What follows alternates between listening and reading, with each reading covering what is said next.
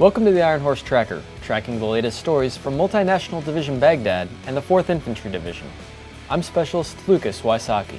The vigilance of MNDB soldiers continues to bring in weapons caches and criminals.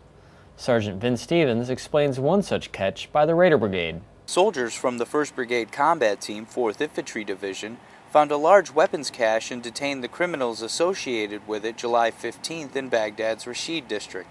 An Iraqi citizen's tip led soldiers from Comanche Troop 7th Squadron 10th Cavalry Regiment to the sizable cache in the Abatashir community.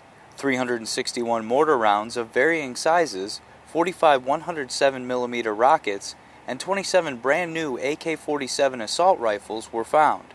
Among the other items found were 20 rocket-propelled grenade launchers, 20 rocket fuses, and 10 rocket-propelled grenade sights. While assessing the cache, the soldiers arrested the two individuals responsible for transporting the weapons. They found the weapons were produced and shipped from Iran. 1st Brigade spokesman Major Dave Olson had this to say about this incredible find.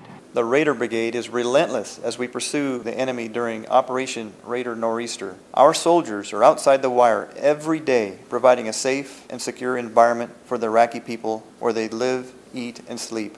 Reporting for 1st Brigade Public Affairs, 4th Infantry Division, I'm Sergeant Vin Stevens, Multinational Division Baghdad, Iraq. Engineers are playing a vital role in the rebuilding of Iraq and working inside the wire to keep soldiers safe.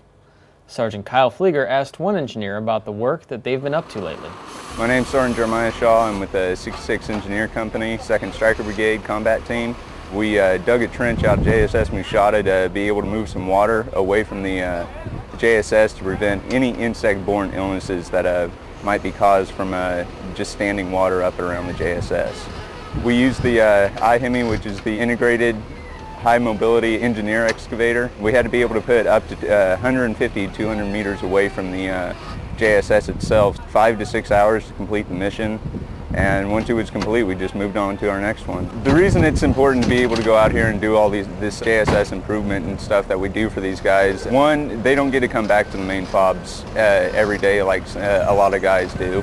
So when they stay out these JSSs, they need to have as much stuff as they can to be able to build the morale out there.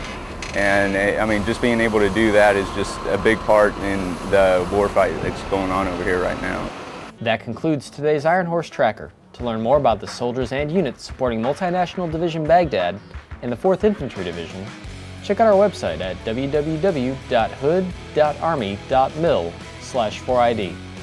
From Baghdad, I'm Specialist Lucas Wysocki.